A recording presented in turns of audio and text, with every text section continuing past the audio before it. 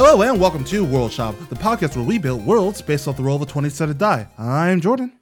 And I'm Cody. How's it going this week, Cody? Okay, so a lot better because last night I got 8 hours of sleep, which helps.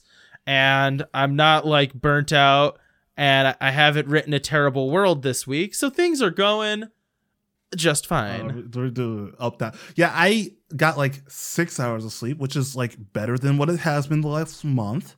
And I actually just like, feel good. Don't feel like burnt out. I had some time to actually relax and like not have to write stuff all week. So, I guess I'll just get to it right now before getting to what we've been doing. So last week there was not an episode for a few different reasons. We went in and tried to record Florida Man World, and we both agreed by the end of the episode, like literally at the end of the episode, that we didn't think it was something that we should release. It was in poor taste.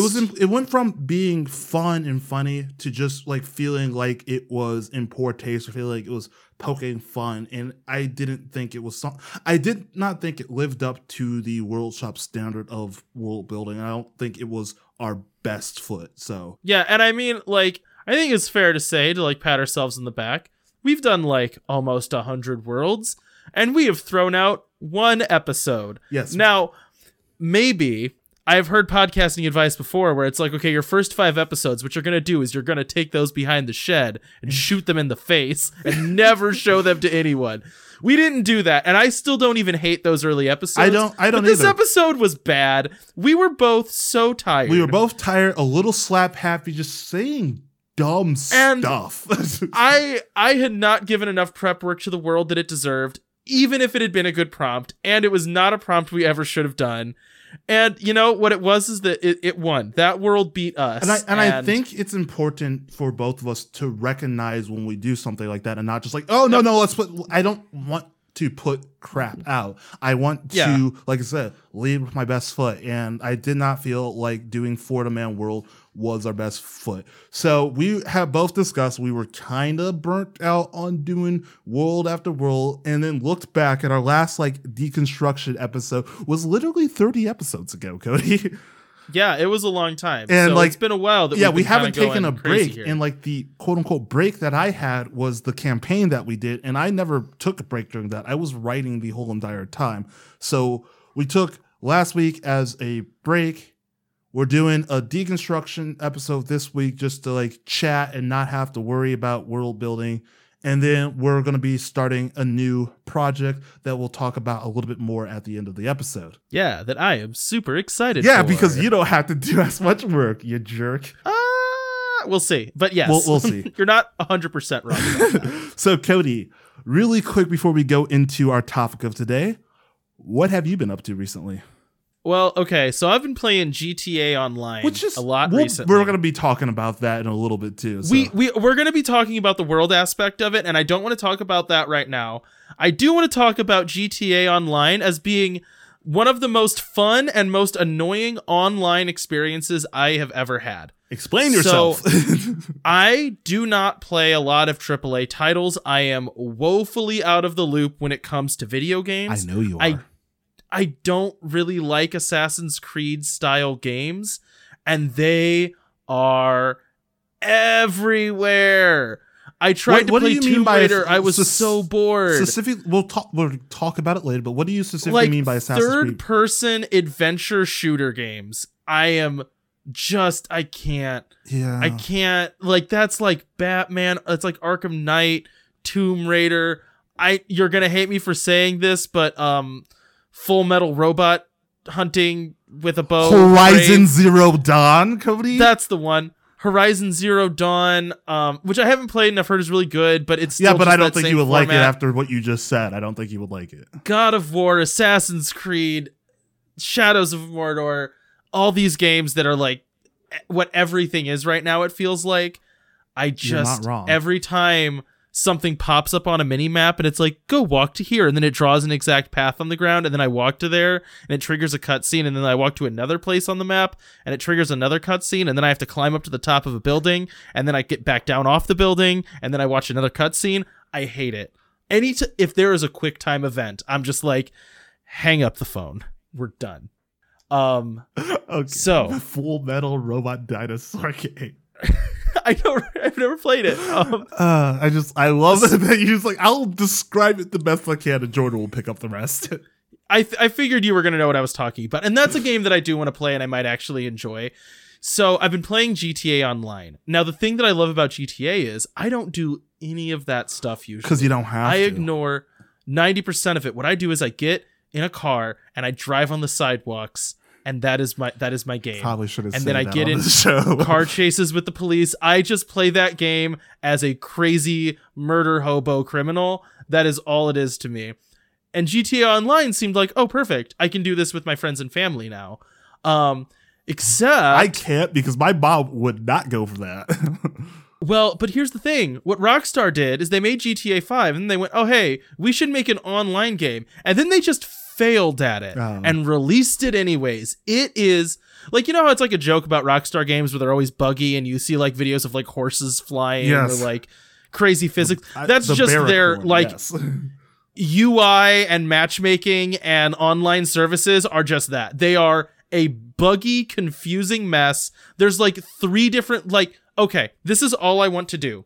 I have my friends, and we're all in a crew now, even. They have like a thing where you can be in a crew, and it functionally does nothing. So, we're all in a crew. All I want to do is turn on the game and say, invite my friends to a game. That's it. Seems like that should be the easiest thing to do, right? That's like number one. The way that you have to do that is, you turn on the game, you have to boot into single player, which takes forever. I have a very good computer. Like, I'm not kidding. I have a very good computer. You have to boot into single player. That takes forever. Then from that menu, you have to select online, say start online, and then say start online friends only. Then it takes another 10 minutes to boot into online with friends only. Then I have to send my friends an invite that they have to answer on their cell phones in game. Ugh. And then if you want to start a mission, they like have mission indicators on the map. So you go like drive there, do a mission, right? That doesn't work. That's broken. So what you actually have to do is you just go back to the menu, go to a different part of the menu, select play job. Then you have to go into your options and turn off automatic matchmaking. Otherwise, it just throws you in with randos. Just stop. I get the point. Oh my God. It is. And missions are broken. Like I was doing a mission today. It just didn't work. Like we got halfway through the mission and it's like we're sitting in a parked car and they're like, park the car. And we're just like, we've been sitting here for 5 minutes. We don't know what to do. But when it actually is 4 of my friends driving around in a car like maniacs, stealing each other's cars, failing at missions on repeat because we're bad at the game, that part is really fun. But oh my gosh, Rockstar is so bad at their they are terrible. It is a terrible multiplayer game. They just failed and were like, screw it. Bugs and all. This game has been out for years and they've never fixed it. Bro. And I can tell that they don't care about their online component of the game because like the leveling progression in that is basically money. And the 3rd time I logged in, Rockstar gave me $1 million for no reason, which in essence tells you to stop playing the game because you've earned enough money to buy anything, which is the leveling in the game. It's so bad. Jordan, it's terrible. Just, Cody, I would not last a second in that. Well, I mean, is that because you don't like playing GTA where you just drive on the sidewalks? No, like I do. That's the only time I've ever played GTA. Okay, yeah. But no, and the thing is, like, for me, Cody, I just would not like the frustration of even getting to the point where you could do that stuff would put my computer out the window. And then, okay, so there's a part when you make an online character. It's like, hey, do you want to play the tutorial? I said no. But when Mandy was making a character, I was like, oh yeah, do the tutorial so that way you learn the game. She said yes. Took her forever to do the tutorial. At one point, the tutorial forced her to play with another player. And that player quit and just left the mission and it broke the mission.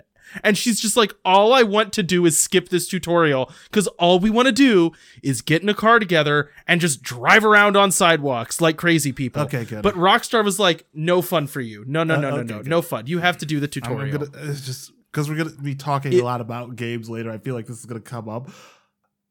I'm cutting you off right now because like that sounds so frustrating. I only like GTA for exactly what you talked about is the driving around. Like I have played so many hours of the game, but I've never beaten it. I've never owned a GTA, but I've played so many hours just because it's fun to just do nothing. And like in college we spent like a good 5 hours trying to steal an airplane and like go on an airplane, just like flying around, landing, like going to like a drive-in, getting back in the airplane, flying. Like we did stupid stuff because that's what GTA is about, and that's what it's about. Being hindered in doing that on the online play just sounds so frustrating to me. Well, right. And then the flip side of it is, if you don't join with friends only, if you just join online straight up, first of all, the server is always full of people, so you can't invite friends to your game. So then it kicks you back out, and you have to try to find a session with an empty slot, which never happens, so it takes forever. Once you finally get into the game, okay, so I'm playing with two people that are not super into video games and have never played Grand Theft Auto, Mandy right? and Caitlin. Mandy and Caitlin. And it's like, you spawn in on GTA Online, and it's just the Wild West. There's just 20 psychopaths with rocket launchers, just like, I'm gonna kill anything that moves. Now, I'm one of those people, but still. So you told me right before we started of time when a guy drove past you, you got out, blew up his car with the rocket launcher, and he just sent you. Why, though? Why though? So Mandy, the first time she got into GTA Online, what happened is a guy had hacked the game so he could teleport. Oh my gosh. And he just teleported to her, murdered her. She would respawn. He would teleport to her again and murder her again. And she's just like, I just want to steal a minivan. And it was just a night of trying to get her online and playing with me before I did enough Googling to find all the settings I had to turn off to make it so I could have fun in this game. And I'm like, Rockstar, you suck. Okay, Cody. Well, you talked for like 10 minutes about your travesty of a game. Let me talk about my travesty of a game, since I need to like make up for some stuff since we didn't release an episode last week and we did talk about this stuff. So I've been playing the Final Fantasy VII remake. So I didn't want to play it at first because, you know, the big problems of it's just the first third of the game and they're going to be releasing the rest later. They don't know when they're going to be releasing the rest later, and that sounds awful to me because it's a game that I've been waiting for, you know, they've been announcing it since middle school, and I am now 28. So that was like 14 years ago. Given the time they've had to develop, the fact that it is an episode is pretty egregious for their ability to manage time. So I didn't want to get it, but then like one of my friends, you know exactly who you are, and you listen to this, so you know who you are. And first of all, love you, bud. Second of all, you know exactly who you are, and he's like, no, you need to play this. It's so cool. And then I started watching Holden and his wife played on their stream, and it's like, okay, yeah, you bought me. Like, I'm getting this game. Like, it's mostly because it is such a nostalgia trip. I was so into Final Fantasy VII in middle and high school. Like, I played all of the spin-off games. I even played the crappy one where it's a shooting game and like it's a super emo shooting Final Fantasy game, Dirge of Cerberus. It's really bad.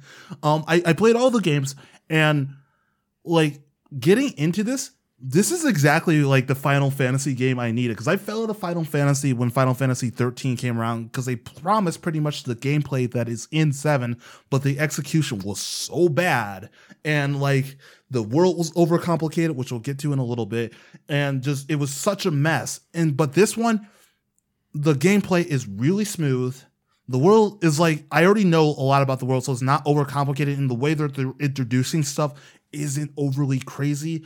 They've taken stuff that was like not fun or an issue before, and they just made it so cool and so fun. Like the whole like the dance scene and stuff, the cross wrestling scene that everybody like, it's like, ooh, this is problematic. It's like, wonder how they're gonna do it. They actually did it pretty tastefully, with what they were given, and just like it's cool game so far, and I've just been loving the crap out of it. I'm now on chapter 10. When we talked last week, I was only on chapter 3. So yeah, I've been playing the crap out of it, and I love it, and I'm glad I'm playing it, but it sucks that it is just an episode and it's not the whole game. Yeah, and that's kind of like what I've heard from everyone that's talked about it is like, oh, this is a really good game, but it is only the first episode. And that to me is like, I just have a lot of trouble getting past that, as like, how are you going to ever finish They're not. this. They're just not. It's not going to finish until like after the PlayStation 6. It's not going to be a thing. And like that upsets me, and it's really sad because like they're actually changing up parts of the story as I've noticed. And so it's like you're making additions and there's like stuff that's happening that I probably won't see for a very long time. And that sucks. It sucks knowing that. But I've had so much fun with it, and I'm glad that I got to go back into the world that I loved as a emo teenager. I was more edgelord than I was emo. I wasn't really emo. I was more edgelord. That it's a weird like culture thing for me to look in on from the outside because I was just never into Final Fantasy, and also very much not into JRPGs. They are like 110% not my style. Slog, yeah. They're a slog, and just like whenever a game is like, well, we want this to be longer, but we don't want to make more stuff, so just do this on repeat for 45 fight this minutes. Monster, this red monster that's a variation of the green monster from the beginning, but just has way more health and does 3 times the damage. Yeah, I'm just like, I'm never gonna really play one of those, like a game like that. Why am I still killing slimes? Shouldn't I be killing shouldn't I be killing God yet, guys? Come on. That's what Final Fantasy is. You start out killing slimes and you murder God at the very end. If you want to know why it is that I can't play MMOs, it's because the gratuitous nature of the JRPG. Well, it's just like that same thing where it's not. I just don't find that engaging after a while, and it's like, well, the story might be good, but you're not telling it well if you take 100 hours to tell it, unless every bit of that is good content. And I just ran into a little bit of this weekend where it's like I finally started to get a little bit burnt out and like decided to watch a movie instead, where it's just like, okay, I got to this part, a little bit of story happens, and now I have to walk to the end of this waterway to actually get to the next part. It's like, and I looked at where the map marker is and like, that's so far away. It's like, I just want to get to the next part. It's like, it's time for me to take a break so I can enjoy it again in like a week. Yeah. And so it's great. And it really does feel, and I'll say this again because we deleted an episode, it feels like they definitely made up for their failure that was Kingdom Hearts 3. Because like Kingdom Hearts 3 came out after like 15 years of waiting for it. And people were like, yes, we need this game. And it just sucked. And this feels like, again, people were waiting for this game. They're like, we need this game. We need this game. And then they released it. And it's actually really good. And it feels like they're like, okay, here's something to bite so you can like us again because we know we screwed with your emotions last time. It's like the X coming back. It's like, hey, I'll be better this time. So yeah, that's always a mistake. Yeah. Right? That again, I'm gonna get burnt out by it because it's just the first episode. So like, yeah, I let the X back in my life. I'm like, oh, you were always too bad for me. Like, I'm glad you're back. I missed you. I love you. And it's like, oh, by the way, I'm leaving after like 3 days. Peace. It's like, you did it to me again, but dang, do I still love you. But anyways, Cody, with that weird analogy, let's get into what this episode is about. I don't know. Did we actually announce what we're doing this week? I don't think you have yet. So this week, actually, Cody, what was last week? Florida Man, we lost. We lost to Florida Man. All right, this week we're going to do a deconstruction again since we haven't done it in like 30 episodes. And what we do for our deconstruction is we take a topic or something and we kind of just like break down the world building and like what makes it good, what makes it bad, good examples of it, etc., etc., etc. So this week we're going to be talking about video game worlds and kind of going into what makes a good video game world, what makes a bad one. So that's where we're at. I ran out of things to say about it. Yeah, that's when you start just leading in with it. Like, that's when you start the conversation, Cody, Jordan. You just looking at your phone until you. I wasn't looking at my phone. I'm looking at an elastic band that I'm fiddling with in my hand. That makes me feel a lot better then. Anyways, so Cody, I guess, what makes a good video game world? Let's just start out with it. What to you makes a good video game world? And I think I'm going to disagree with some of this. I am like almost certain that you're going to disagree with me. Because that's just what the show is.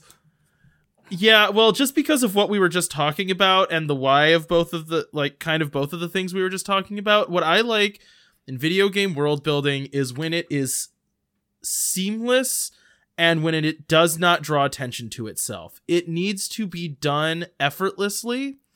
And I think a lot of the reason, and I mentioned this at the beginning of the episode, why I struggle with a AAA title is because it feels like the world building and the story and the plot have to be so separate from the game that it's like you have the game part where you do the game, and then you have the and then cut almost scene. 100% divorced from that. Yeah, you have these cutscenes where they just railroad you, smash you in the face into the world building that they want to do to be like, here's plot, here's character, here's what you need to know. And it's like, that is the worst way, in my mind, to do it.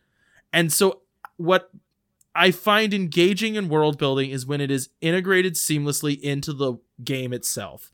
And frequently, those are my favorite games to play. I'm gonna say, I was gonna say give an example, but I'm thinking like Breath of the Wild, like Dark Souls type of thing, where like it's Breath of the Wild, Dark Souls. Breath of the Wild, I think was done very seamlessly. Like it had some cutscenes, but I think it was done very seamlessly. It had like 5 in the whole game that I've played for hours.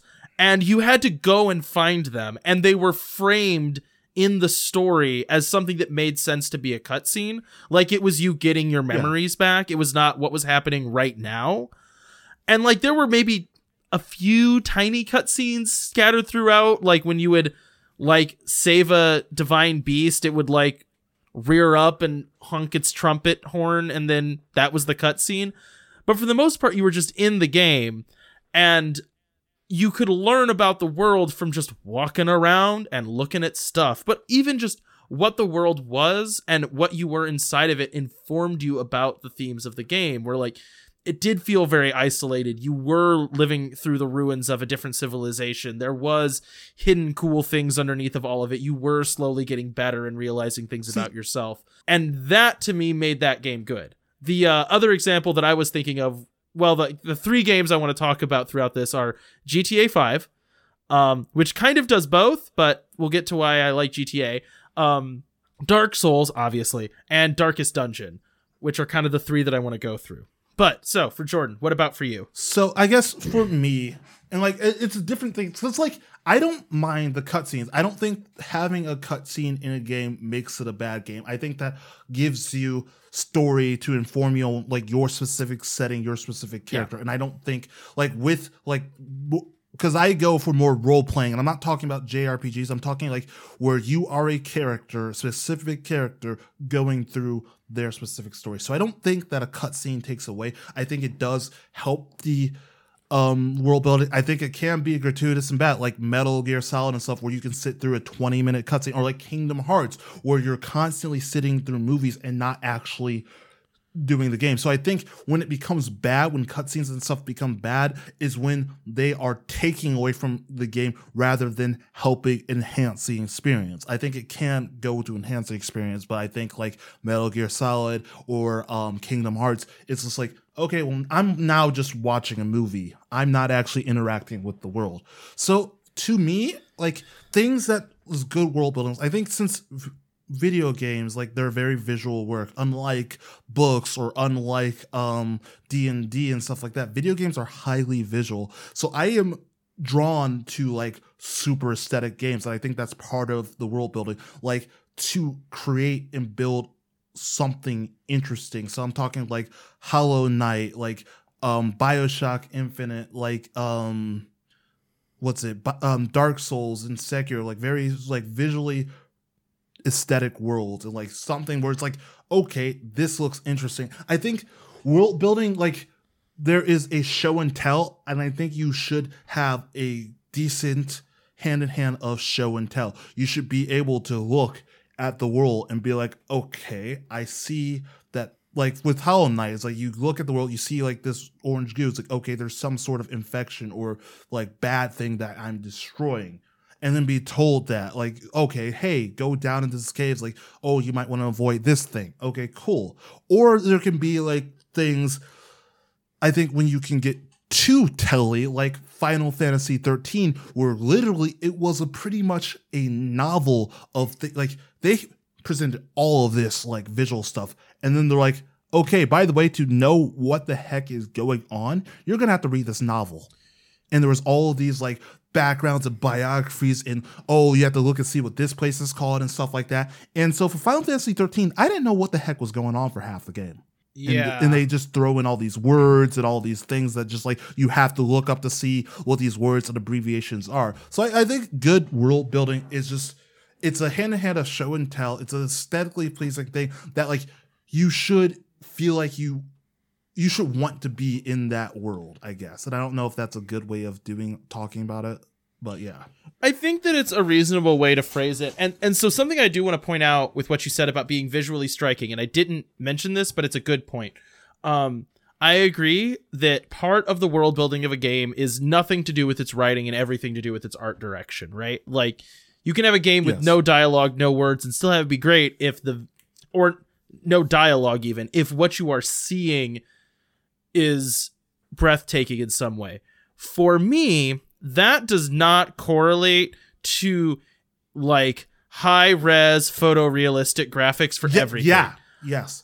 I'm saying like aesthetically pleasing. I'm not saying it has to be like PlayStation 4 graphics all the time. Right. Like, well, you and I can mean, have an aesthetically pleasing game without that. And I think you got that across when you mentioned Hollow Knight, because I agree with you. Like I think Hollow Knight looks better than it plays for me, but I haven't given Hollow Knight a fair chance. Hollow Knight is beautifully done game. Again, the same friend who like recommended Final Fantasy also bugged me about Hollow Knight. So I'm like, okay, let's see what this is about. And I'm like, oh my god, I love this. I tried to play it, I didn't get into it, but doesn't matter. We're talking about world building.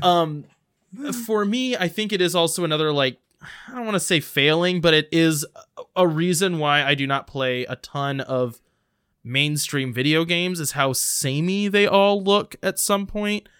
And there are good games that fall into that category, Grand Theft Auto being one of them, right? Like, Grand Theft Auto has cutscenes. Grand Theft Auto does hold your hand and guide you from point to point to point. The reason I realize why I find Grand Theft Auto fun when I am playing it is all of the subtle world building it does while you are in the game. The world feels like goofy, exaggerated, overly crime-ridden, overly like cynical and snide while you're just walking around on the street. If you just stand on a street corner, it feels like Grand Theft Auto the whole time. You know what I mean? You will see goofy stuff. You will see people being horrible. You will see people saying very offensive things. That's just the world you're in. So I like that type of world building where it doesn't have to have stupid cutscene and then it drops you out into a completely unrelated overworld. And I think that for me is where like I'm fine with a cutscene. I'm not fine with too many cutscenes. They can be way overdone. I think a good example in my mind is if your cutscene is the climactic moment of the game instead of your character instead of you, the player, actually doing something at the climactic moment of the game. That is an indicator to me that you are using too many cutscenes. And I agree with that. I'll have to agree with that. I mean, I do like a good cutscene, but like that was the point with a lot of Kingdom Hearts is that like you said, they were doing the climactic thing for you and you were just sitting there watching it happen. Yeah, or you're like half-heartedly tapping A. Yeah, you're half-heartedly typing A, or like what Kingdom Hearts 3 did to get like they present all of these like bosses, but then they do so much of it that at the very end of the game, they have you fighting 3 bosses at the same time. And it's just like, why can't I experience all this world building that you did one at a time? Why do I have to do it as a cluster shoved at you? So I think it could also be like the way that is executed is another way of doing it. But like, I think what I was talking about a little with the show and tell is another point that I kind of want to hammer in is like show and tell. Like you should be able, like you were saying, like look around, see things going on and learn about the world as you look around. Like Horizon Zero Dawn did a very good job of subtle show and tell where they never like outrightly said, oh, hey, this tribe of people wears these specific clothes and this tribe of people, like you notice like by looking at someone with like the certain types of face paint that they were from a certain tribe, like with the like small circles around the eyes and things like that, they were from the Karja. Or the like you also notice the main difference between her and the rest of the tribe is that she doesn't have, like she's an outcast and not part of the actual tribe because she doesn't have any facial markings. And that's just something you pick up by seeing. It's a show and not tell. No one ever says that in the game. You just and I think that makes a good, that's I think just good world building and all, where you can infer from things that you see or read in descriptions that you hear rather than the game being like, hey, look at them. Hey, if you read in this certain manual, you'll know exactly everything you need to know about the people. And I think there needs to be a good balance of that, like to know, okay, well, why do these people dislike the Karja? Well, it's because their Sun King did this back in the day. That's something that can be told. And so I think there needs to be a good hand in hand. Yeah, right. And there's like history that I think you can uncover, and and that's where like, okay, some cutscenes I think are going to be necessary, but to me, all of the moments in video games that I've found the most like exhilarating and rewarding is when you're in the driver's seat when those discoveries are made, not when you go to a blinking point on your map and then those discoveries are handed to you. Yeah, and I think another like kind of negative about like show and tell, I think that if the only tell you are getting in the game is from collecting certain items, I do think that is bad. I think you need to get some a little bit more telling than just like there's been lazy. Some games where like you pick up items, there's this like huge description of what the item is, and it's just like, I don't want to read this. I want to play. I didn't go to the video game to read a book. I went to the video game to jump around and shoot stuff. Well, and it's like there's a way to tell a compelling story while you're jumping around shooting stuff. It's just a lot harder. Like it's more difficult to get it across through like subtle interactions that you would pick up on by living in a place, you know, rather than it just being like forced fed to you. But when video games can pull that off, it's really cool and really rewarding. I think one of the other examples I wanted to talk about was Darkest Dungeon. And that's another one that like from the visual up, every single aspect of that game backs up the world that the game is set in. It is a game about supernatural horrors and like the cost mentally and physically of battling things and being an adventurer, you know? And from the dialogue to the way the game looks to mechanics in the game, all of that is built in to the experience. And there are no cutscenes. There are no big blocks of dialogue, really. There is a good narrator and a solid mechanic and beautiful art design. And all of it works together to when you are playing the game, it perfectly gives you the feeling that the world is supposed to have. Yeah. So I think Darkest Dungeon is probably like my like top tier. This is good world building in a video game. And I think you can have like one thing I'll say like going to this because people are going to be like, wait, no, this isn't all in all. This game's good. No, I think you can have a good game with not great world building. I think that's true. I just think that a lot of games get given way too much credit because they have photorealistic graphics and a lot of cutscenes, and I just don't.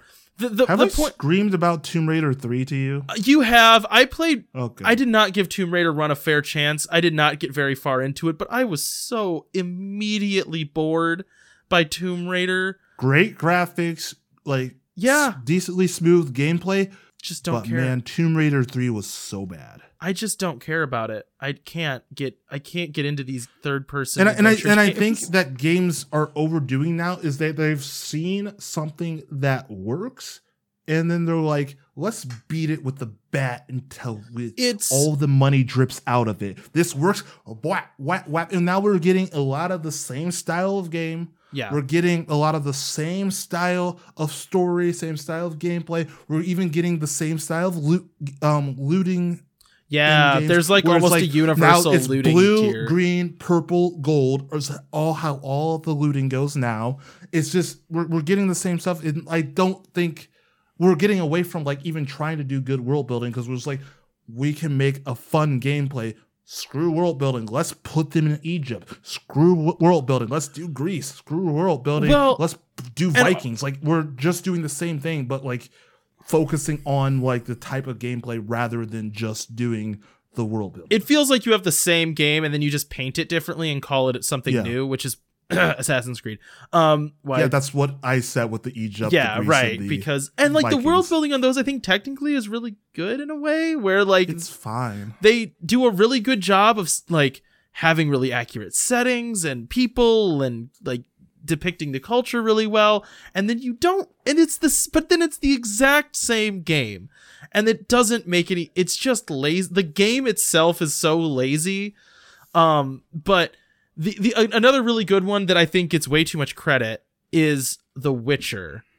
Okay, just for the audience, as soon as he finished the word, like as soon as he finished the sound I rolled my eyes. The Witcher. It's like ugh.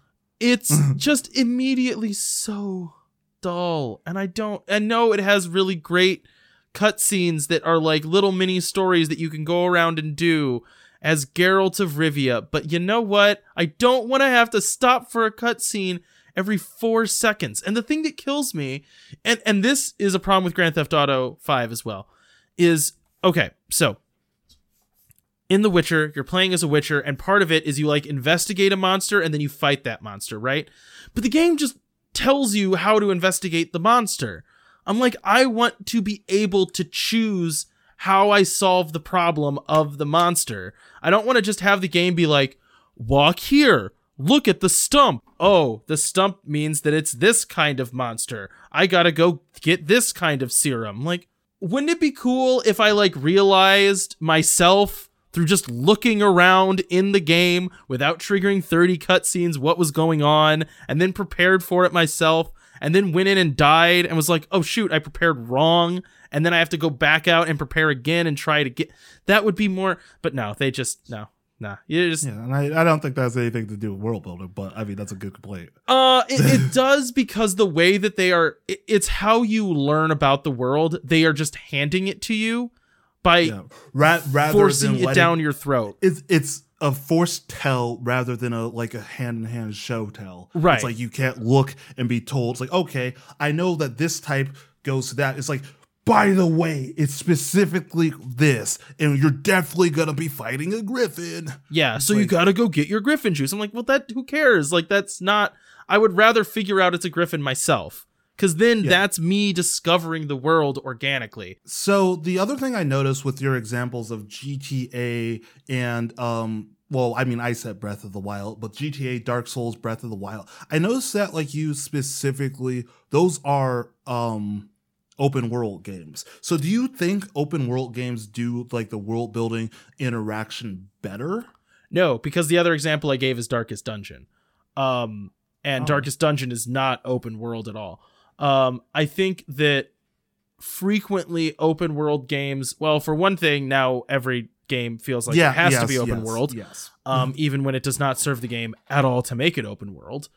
Not at all, because I think an example of a game of AAA quality doing this well is Dishonored. I think actually had really cool world building where they like didn't force feed the conflict in the world down your throat. But if you just walked around the streets, you would see like, oh, like you can tell the state of the like decay in the cities. You can figure out what different things are used for, you know, and it felt like it was letting you decide how you were going to solve any of the problems in the game. And it had levels, which let it be more open because they could custom build these little puzzles with a lot of different solutions that you could naturally pick yourself. If I remember right, like Dishonored did the thing that you're talking about that you wanted with The Witcher, where you can go around talking to certain people, yield certain stuff, and you get to learn more about your mark and everything that you're doing, right? Yeah. Because I only played like the first like mission of Dishonored, so like that was one where like I talked to the old lady, I went up to this building and spied on that, and like you develop it without being forced into those directions because like you could have missed talking to the old lady. Right. And that then applies to like how you solve things in the game is like a totally viable solution is to do no research and just run in with a sword and kill everybody. Wham, and then run out. Or you can do the talk to everybody, but then that also creates more chaos. Sneak around, you can try to learn more, you can learn about the situation, and then you can use that to help you like complete a mission without killing anybody, right? Yeah. But the game never tells you to do that. It never puts an indicator on a map. You just have to look for an open window or like find a way up onto a roof. Yeah, like I said, you could have missed the old lady that I was talking about. Like, right. I could have missed that and missed the hint to go to the certain thing and do the certain thing. And that would have sucked because then I would have had to fight a bunch of guards and that would have upped the chaos. They don't really tell you like too much of what the chaos does, except for like it does change like parts of the story. And I think that's a good interaction of like what you like. I think another part of world building is when what you do actually matters to the world. I think that's true. Like it can elevate the importance of it. Yeah, it can elevate the importance, like, and I think like having things like I think that open world can do it better, but not all the times, because I do have a bad example of open world being very bad. But I think open world, like they could do the things like there's things that you can miss. Like Breath of the Wild did it really well, whereas like here's this open world. Here's all these shrines and things here's the stuff that you can do. You don't have to do it. You can literally run to the inn and kill Ganon at the very beginning of the game if you really want. You don't have to go stop the beast. You don't have to talk to Prince Sidon or whatever his name was. You don't have to get the goggles or get this, that. You can do whatever you want. You can miss stuff. And I think having the fact that, like, in this giant world, you can see a thing, you could go to that thing and figure out what it is. Nothing ever tells you to, well, I mean, there's certain quests that will point you in a certain way, but like nothing ever tells you, hey, if you shoot this lightning dragon, it will drop a scale and that scale is important for Blink. Yeah, Nothing right. really You just tells figure that. it out unless by you walking stumble around. upon the shrine. It's like, oh, you will look for a scale of lightning. Okay, I remember seeing a big lightning dragon back there. Yeah, right. Well, and that's like that type of discovery is what made me so hooked on Breath of the Wild, is that you would just walk around and find cool stuff. And I'm like, I didn't get directed to this. I was just walking around and I saw the top of a mountain and went, well, I'll walk up there, I guess. Oh, hey, look, there was something up there. Yeah, and I think that like fits into what I was talking about with the show-tell balance. Like, you got told certain things so you weren't completely lost, but a lot of it's like, look, and you will see something. There is like a beginning quest line where it's like, okay, hey, you should go talk to this person. You don't have to. You don't ever have to talk to Impa. Yeah, ever. Right. But right. like the show and tell, like you were told some things, you're showed other things, and then you can go and find out more. And I think that's like a good example of the show tell balance that I think specifically open world can do well. Now, there is the other side of open world that can be extremely bad. I'm looking at Assassin's Creed Origins, where the world was just way too big. Yeah, just a lot of empty space. Like, it was way too big, and then they take you through this very linear story in this giant world. But, like, so you're, like, skipping over huge areas where you could do the show-tell thing, but you're skipping over the areas and just going across the map to these, like, specific points. And it's, like, forcing, I think what makes that game bad is forcing a linear story with an open world, where I guess you could have, there was no incentive to actually explore and do stuff. Right. Yeah, well, and that's a tricky thing with open world games, and it's again, I think something that The Witcher did wrong, where it's like there's a really pressing, dangerous plot. Now go pick weeds for 5 hours. And I'm like, yeah, and that's like where I kind of failed, because it's like pressing dangerous plot. I should be doing this immediately. Like, it's time sensitive. And so I didn't do like a lot of the side quests, and I was super under leveled and getting like cut in half by dudes. And it's like, what is happening here? Yeah, it's because they never gave the space for you to go and self-direct and do whatever you want.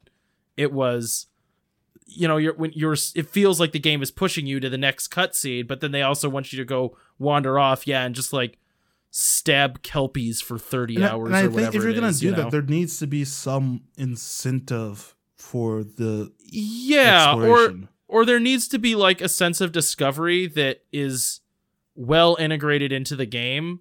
And The Witcher kind of did that, but it just did it really badly. And I never wanted to go ride off the roads and like discover something, because it was just like not good enough and not very interesting to like go and find a fish monster and then murder that fish monster. And I'm just like, oh boy, so exciting. I got to stab another fish monster. Yep. I don't know. So I guess the other question I have for you, and I don't know if you already talked about your example of this, but it's like, can you have good world building but bad execution? Yeah, GTA, Grand Theft Auto. Good world building, but the game itself has a lot of problems. Like what? What's your... Did you hear me complain about GTA 5 Online for like an hour? Well, yeah, the online, but like the actual game itself. The actual game did the same thing, where like part of the game is you planning a heist.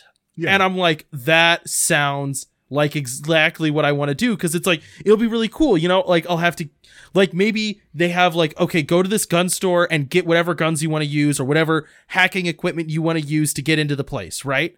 And then I could like look and go, okay, like I can get a bomb to open the door, and I can get like knockout gas, and I can get, you know, and I could like pick a bunch of different options, and then like I'm like, okay, well now I got to leave a getaway car someplace, so that way when I run out of the bank I can hop in my car and get away. And maybe I should have like, that sounds I could look awesome. at the map and figure out like, oh, okay, so I need to be able to lose the cops, and I'm gonna have a really high wanted level when I get done with this, so I need to figure out where I could go to get away from the cops, right?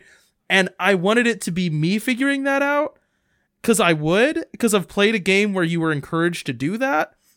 And instead, it just point on the map, walk here. Look, this is where we can put the knockout gas. And then to get the knockout gas, they're like, go here, get it, bring it back. And then they're like, we need escape vehicles. Drive here, get these exact motorcycles, bring them back. I'm like, but what if I want to use a semi-truck to escape? Because I think that would be good for ramming the cops off the road. Or what if I want to try to use something that I feel like I could hide really? But it's just like none of that. No character at all. It's just follow the points on the map. What it sounds like is you don't like being told what to do. I don't like being told what to do in a game like Grand Theft Auto that is open world and where the fun of the, like, they have to know their own fan base, right? What everyone does in Grand Theft Auto is just act like a maniac. And I'm like, why would someone who's once, like, the role play of this game is I'm going to act nuts. I just want to jump a Hummer off of a freight train. And then they're like, okay, but you have to go get that motorcycle. Like, I don't want that motorcycle. I want the pink one that's shooting flames out of the top. This is Grand Theft Auto. Like, what are you doing? And I think, I guess, one of my examples of, well, I guess the opposite of that, a good world building, is Horizon Zero Dawn. Sorry, Cody. Where it's like you are, I think, once told like how to scan and look at the robots' weaknesses, and I think one time you were told specifically what to aim for and what to shoot, and then the rest of the game, at least to my knowledge, I don't really remember well because it's been a while since I played like the intro stuff. Like the rest of the game, you pretty much can take down the robot however way you want. You can set an area to go hunting. You can get certain things. There is a large incentive for doing certain things, but there is like you have linear story stuff. You can go to places, but like you don't have to do it. It's not time sensitive. You can honestly run to the end of the map in like a couple, like in like 30 minutes. But you can also go, there's like people on the side roads like, hey, help me here. Oh, look, a bandit camp. There's stuff to do and like places to go where you'll start discovering things. So like, if you go to a certain point, you'll get like a section of your map. And I think that's a like very good way of like, you'll learn about your world as you go. Yeah. You'll see a new creature out there. It's like, okay, well, I know what to do. I know to scan. Okay, it has these blinking spots. But it doesn't say, okay, specifically just shoot this in the face a bunch of times. Like, okay, you could try knocking off armor, or you can pin it down and stab it in the neck. You can do blink and blink. Not blink and black. That was weird. Sorry. But you can do blink and blink. Like, it doesn't matter. And I think that's a good like alternative of what you were talking about. Yeah, no, I mean, that sounds like what I would want The Witcher to be. Is like, okay, I'm hunting a werewolf. Well, I don't want to just have it tell me, like, go get your anti-lycanthropy vials. Like, no, like, can I just figure it out myself? I mean, sometimes you'll go down into a pit and then a giant beast will come out and you're like, oh, I don't know how to kill this thing, but I gotta. It's like, yeah, well, and The Witcher just had a lot of problems, but yeah. But and I guess so. Good world building, bad execution. I mentioned this like a couple weeks back, but Quantum Break, I thought it had like a good world building. Like, to me, world building and story building go hand in hand. If that, like, do you agree with that? Yeah, like at some point the plotting of a game becomes part of its world building. Like the way that it gives you that plot is kind of implicit in the world building, I think. So what I liked about it is like it starts out like it's set in a reality. Well, in this reality where it's like, oh, this guy designed this time machine thing, and then the time machine goes bonkers and you get your powers. And then like as you're going through this linear story, which I'm fine with linear stories, I'm fine with cutscenes, Cody, gosh. But like you go to this linear story, you're like going through places where like sometimes like the time blips or whatever they're called in the game will happen and like everything will freeze and you'll have to figure out a way to climb around stuff and do stuff. Or like there's a scene where they blow up a boat you're on and like this tanker boat you're on and starts falling apart and like it starts freezing, pausing, and then going, and pausing and going, and you have to like climb around it. And I thought like really cool world building, really cool level building. And it's just like amazing set pieces like that, where it's like, oh, this time dilation happens, and sometimes something normal will be happening, and then time will stop. And you have to figure out how to get around it. Or you'll Yeah. go to a building and like with your time powers, how do you get into this building? Great set pieces. And there was this one part that blew my mind because it's like the time is going crazy in this one area. And you walk in and like you suddenly see like a version of yourself from the future walking past you. And like you look up and you see like night and day happening like over and over within seconds. And it's like this cool set piece. And like you hear people talking and like you're walking past people. And it's amazing set piece. And then it explains later why that happens. Amazing set piece. And then the game devolves in the second half of just run to an area, shoot a bunch of people, run to the next area, shoot a bunch of people. Sometimes time will stop. Oh, now there's guys that like introduced pretty early on. Now there's guys who can run around even though time's frozen. So now you have to shoot them even though the world's frozen. And now sometimes there'll be normal guys come in, it will freeze. You have to shoot the guys who can move around, and then time will start again. You have to shoot the guys who can't move, who couldn't move around, and then it will stop again. You have to shoot more. And it's just like, what happened to this amazing world like where time is dilating all over the place, and like you have these cool puzzles to figure out how to get to this door that's like keeps opening, closing super fast. Freeze the door.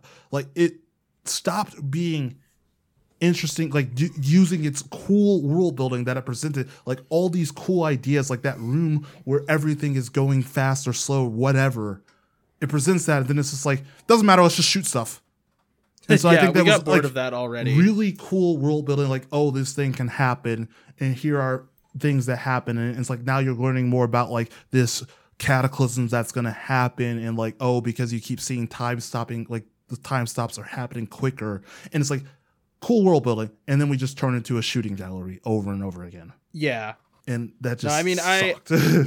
I agree with what you're saying, and it's a problem, and that does highlight the issue with cutscenes, is when there is the larger the tonal and frequently visual distinction between a cutscene and the game is, the more frustrating I find that cutscene.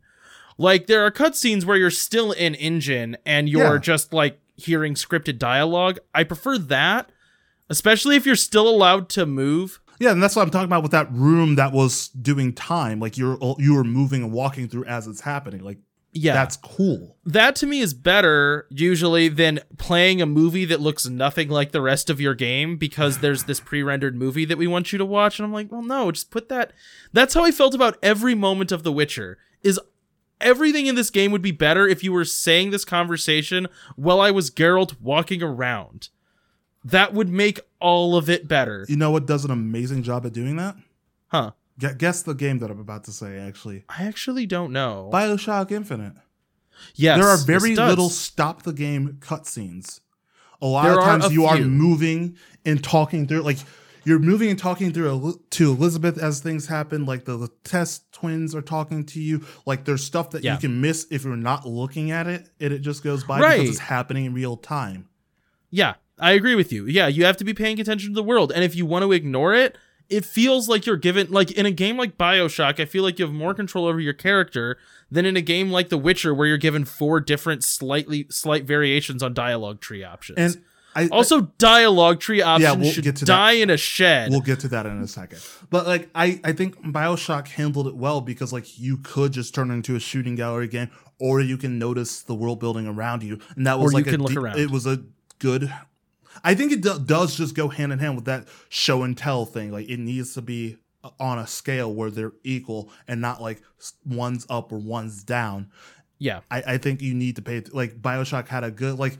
I mean, I'm a guy who likes cutscenes, so it's like a part of me wishes there were a couple more cutscenes in it just because I like cutscenes. But I mean, I also did being able to walk through and like, if you look to the left, you'll see the statue change like shapes because there's like a time like alternate universe dilation happening, or like when you're talking to the test, you're going up an elevator, the test twins are talking, they're on the side, and one's painting a picture of the other. If you turn around and look at what he's painting, you realize he's just painting himself. Like cool little bits like that in the world, and like you learn a lot about the world building through that. Not gonna spoil BioShock Infinite, but like you learn little bits throughout the whole thing by looking at the world, but you also get the points where you do have to listen to stuff or talk to people and learn about the world. So I think BioShock is a good example of that show tell.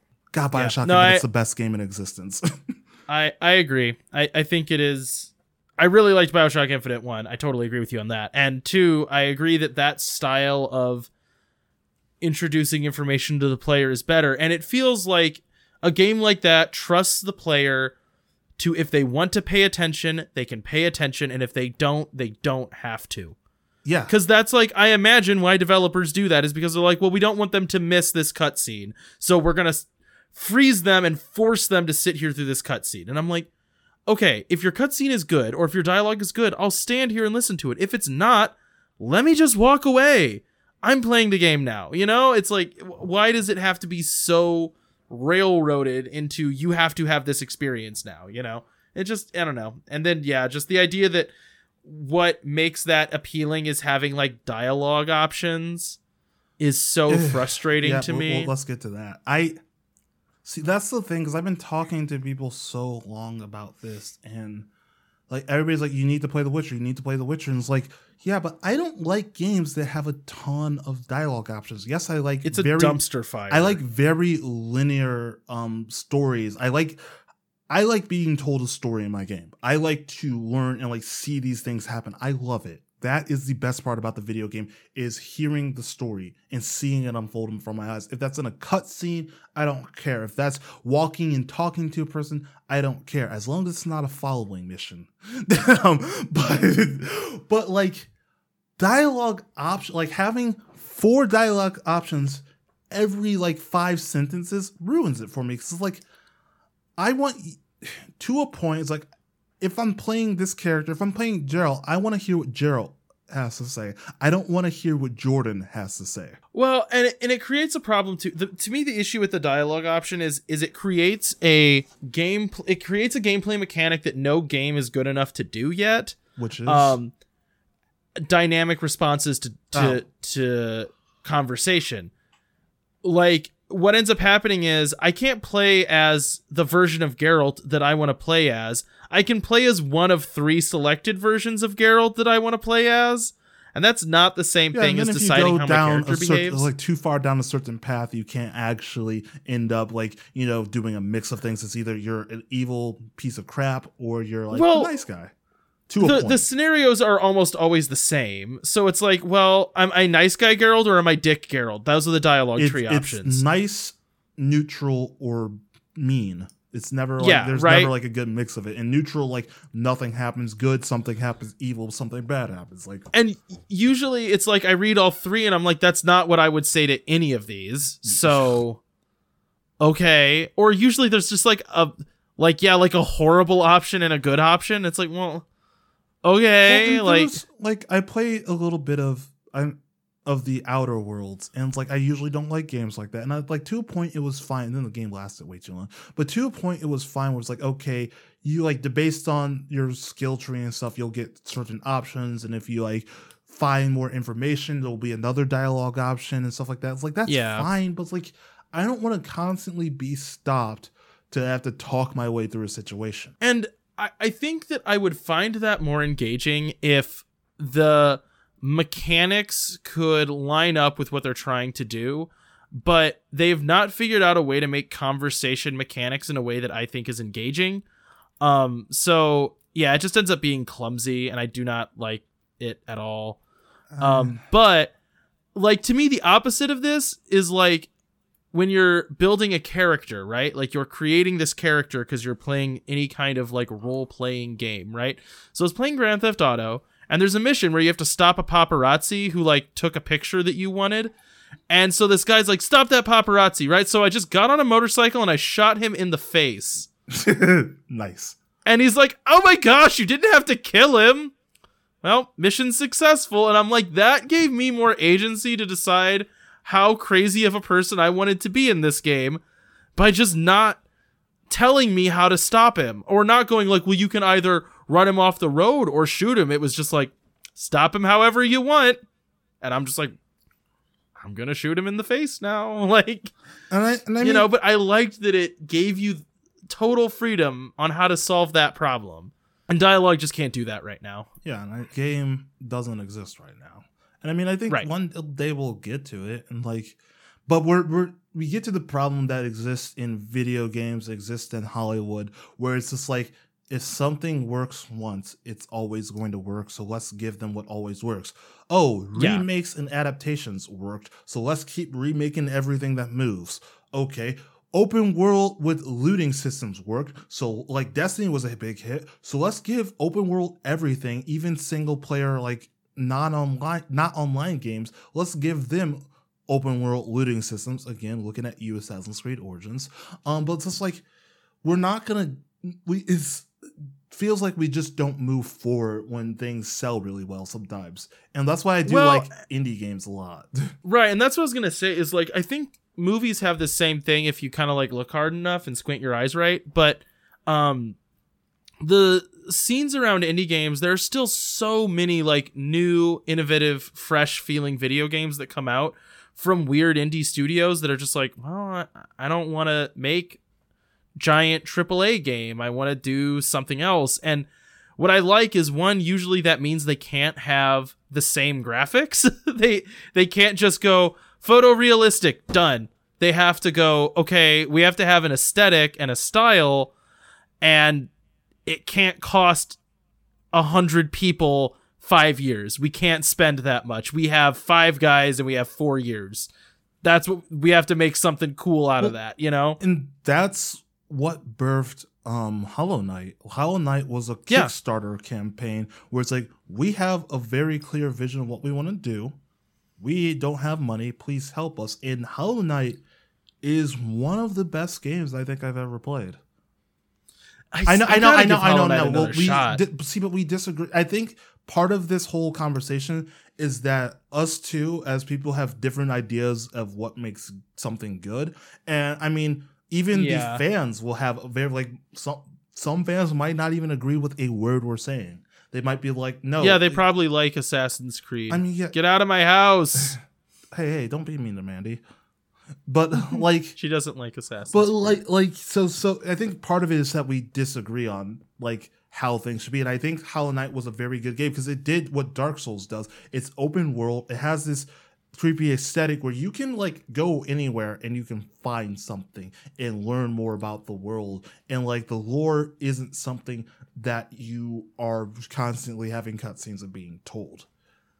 Yeah, and right. I think that works, but I also don't think that needs to be every game. Like, I think that there needs to be a mix of games that have very linear, very straightforward cutscene stories, and I think that there also needs to be games that are open world.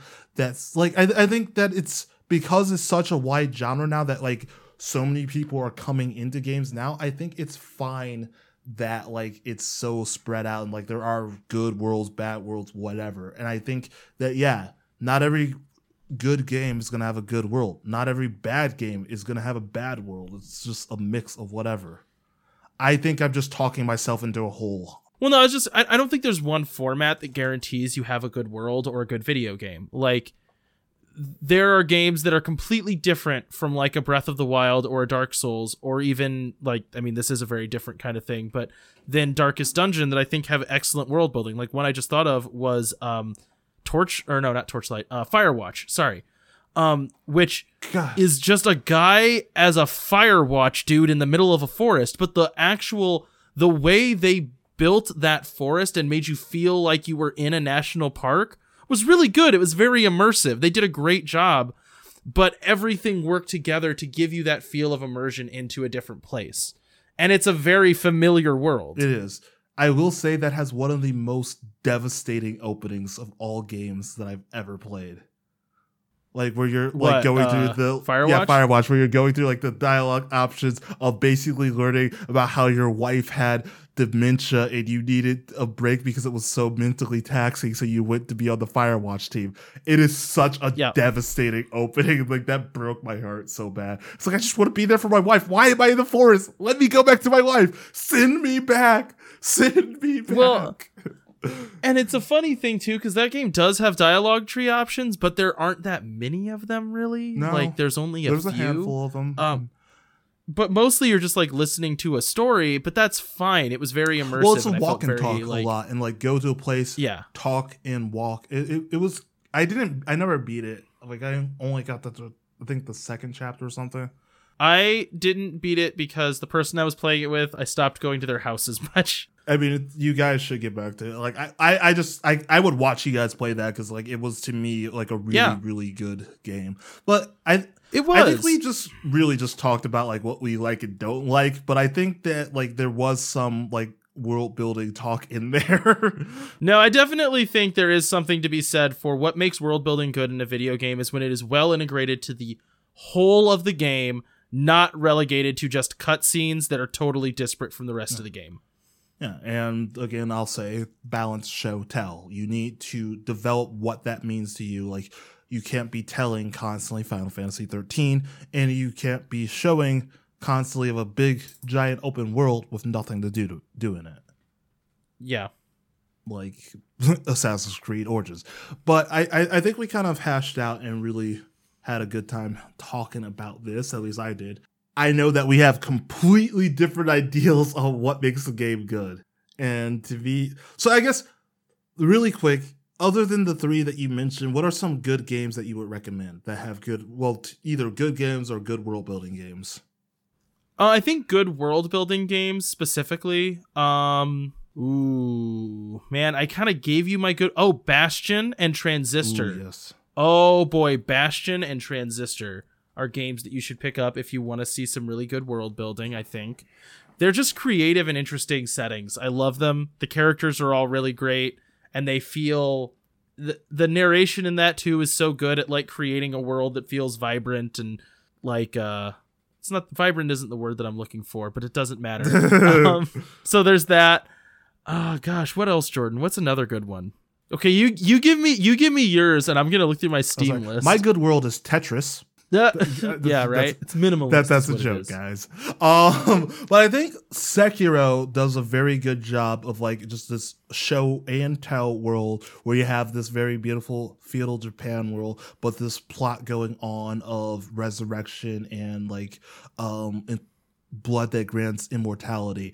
I think that the Bioshock series is a very good show and tell world building game where you can see the world building around you and you're not shoehorned in to listening to constant cutscenes. I think Horizon Zero, like these are all games I've been talking about this whole time. Horizon Zero Dawn, Senua's Sacrifice is another good one. See, you would disagree, but I think God of War did a really good job of the world building. Here's why. Because it was based... God of War 4? The newest God of War. Oh, I haven't played it. I don't really know that much about it. Here's why I think. Because it had all this like stuff, like show and tell stuff, but like when you would get on the boat to travel to a new area, there would be a conversation happening. Either it would be the head talking about like Norse mythology, it would be a conversation between the father and son about their stuff. Like it would slowly build like these character interactions through it. And again, I think that characters and story is a good big part of world building, but it would build these character interactions throughout it. You get introduced to the villain, but don't know his deal, and you slowly learn about the deal. You're given like certain things, and you kind of go through this Norse mythology world as it's being built around, like the story is being built around you. And I think it did a really, really, really good job of storytelling, world building, and show and telling. Yeah, no, I agree with that. I mean, when I say it's like it's just like style of AAA game that I find repetitive. Open world, walk there around, are good things. ones of those. Yeah, I think that style for me has gotten a little old. That is not to say that there are no good ones of them coming out. Another one that I'm going to say was pretty good for world building specifically is Amnesia. That makes you feel like you're in a creepy haunted house the whole game. It really sets the tone all the time. There's never a point where it like separates and it like diverges and there's like the creepy house part and then the part where you do weird puzzles that aren't related. It feels like you're always in that world. It has cutscenes and stuff, and I know you hate it, but Silent Hill. Never played it. I'm interested. Silent Hill did a really good job of just like creating this like creepy aesthetic, like awful town. Yeah, I watched the Silent Hill movies. Does that count? A little bit. I mean, The one that have recently watched, the only one, I really enjoyed, and then they made like a bunch of others that I heard terrible things about. But yes, I like Silent Hill a lot. We could have had the best Silent Hill game of all time created by Kojima, but Konami fired him. Yeah. And then we got Death Stranding instead. Yay. I don't know how I see, because that was like a very story heavy thing. I don't know how I feel about world building wise. I think again it did the thing, it was like it's way too big, and then the gameplay was repetitive and kind of takes you out of the world building when you have to walk 10 in-game miles at one point. You literally have to walk that's a long way. Miles. 10 miles is not a short. It feels like when you say 10 miles, that's such a nice round, short sounding number. And then you actually really do think it. About how long it would take. I calculated like the total distance I walked like for this one mission, and it was 10 miles. And I'm like, you're kidding me. You shouldn't be doing that in a game. Anyways, this is going on to way too long, and I have to edit, and I have a busy weekend. But I think we had a good conversation about world building. I think you and I should have some sort of stream sometime where we play a game and talk about it. But, when the hell's that going to happen? We are way too busy. Well, you're way too busy. I don't have a life. Anyways, Cody, so next week, we are starting a new journey. So like I said, we kind of got burnt out on doing like some...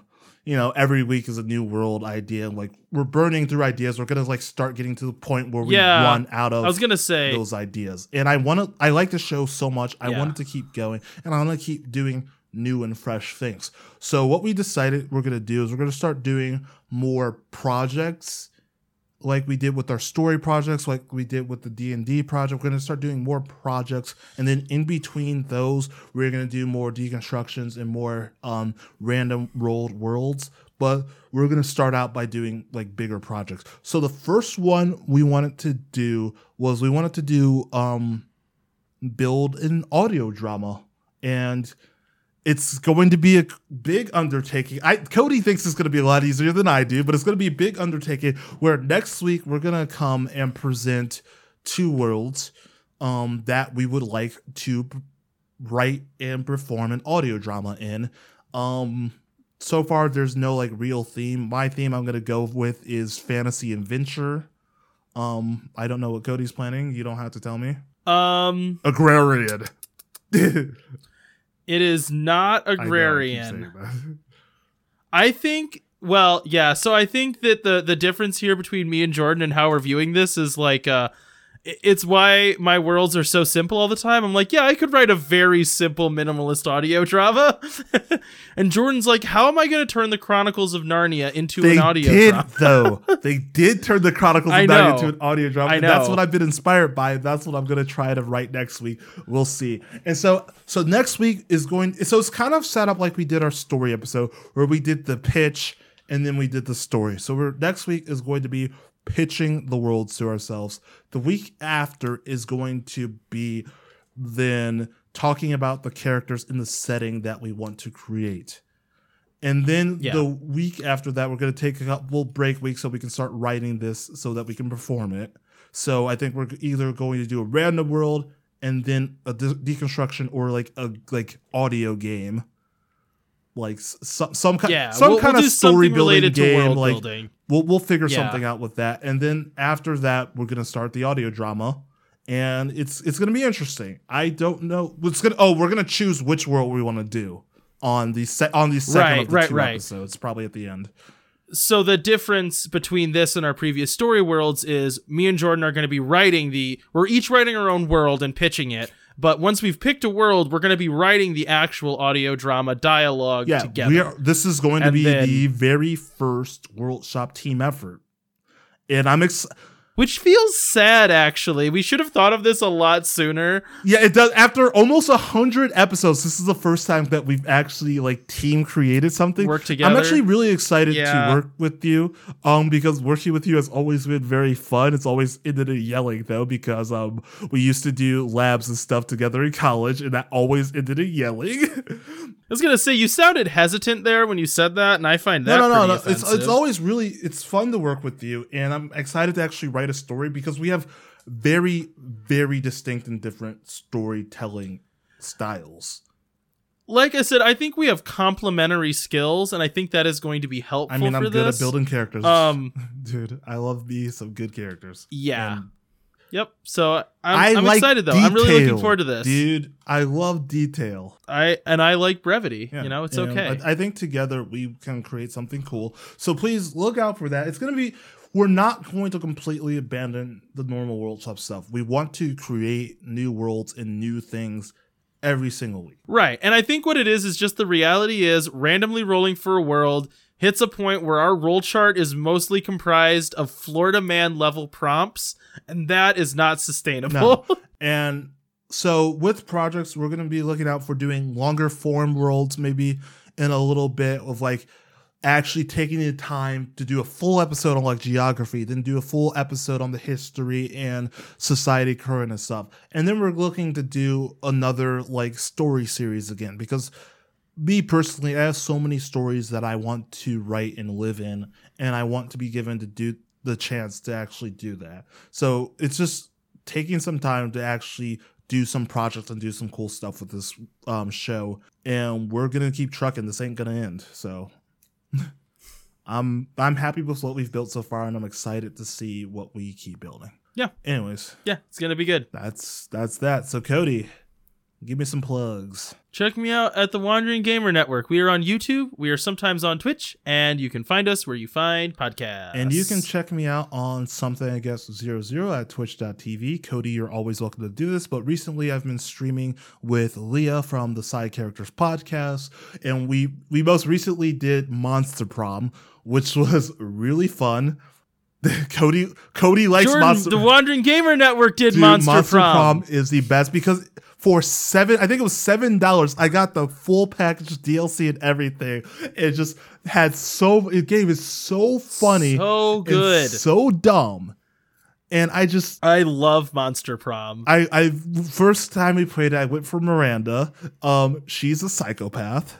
She's the mermaid lady. She is a psychopath. I love her. The second time we played the DLC and I went for Zoe, the like Cthulhu Eldritch monster.